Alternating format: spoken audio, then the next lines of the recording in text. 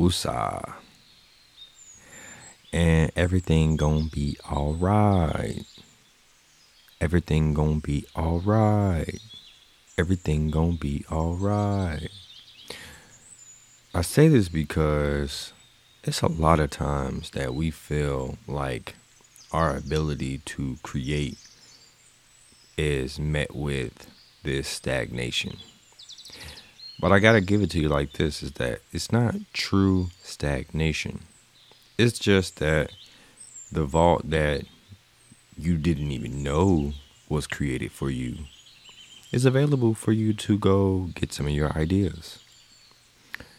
And if you feel like some of those ideas aren't good, you can plant new ones.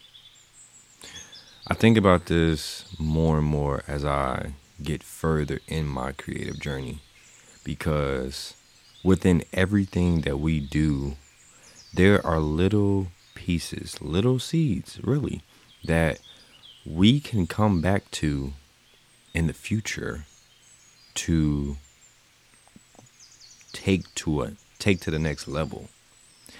I have this pothos plant, and for my plant lovers, it's really a vine plant, and every time a new leaf sprouts, it has a little root at the bottom that you can put in water and propagate it. Pretty much you allow the root structure to grow out, and you can put it in soil once it's to a good level of maturity. And the same thing implies with our ideas, but not even just our ideas as one thing, but our projects that we put all of our ideas into. You think about it like with a movie. Certain scenes get cut, but they can be used in other movies. You start in a painting. You wanted to do this one color palette, but you wasn't really feeling it for that subject.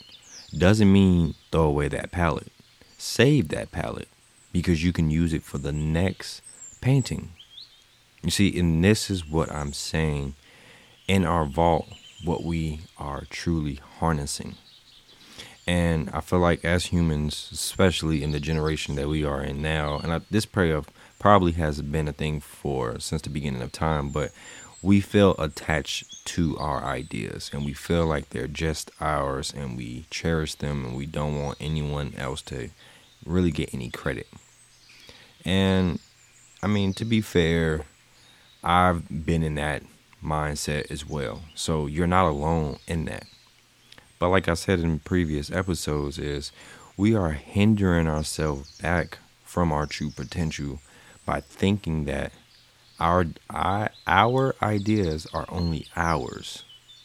The universal cloud is available to all the minds. God put us here to use our two hands, all of our senses, to take our ideas and bring them to life. So don't be selfish about your ideas. It's been times where I've seen little things that I was picking up on other people use, and it hit home a little bit like, oh dang, they took my idea.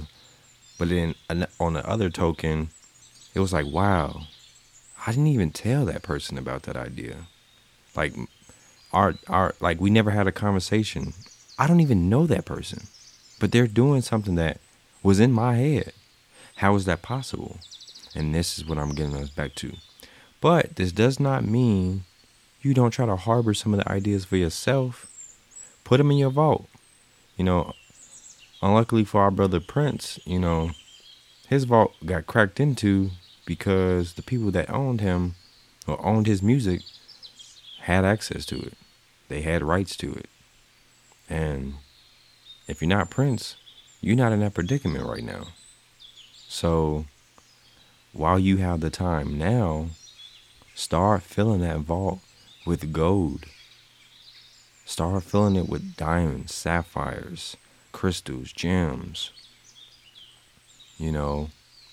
What's the difference between a sapphire and gold?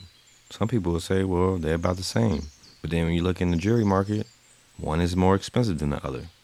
So that's what your ideas to you may seem like. It may seem like one idea was a sapphire, and in the other instance Well, the other idea was a diamond. But once you put it out there in the world, they're like, nah, man, that's out of this world. And you probably weren't even prepared for that. So you already know we are planting seeds to blossom a better future for you and I. Ashe.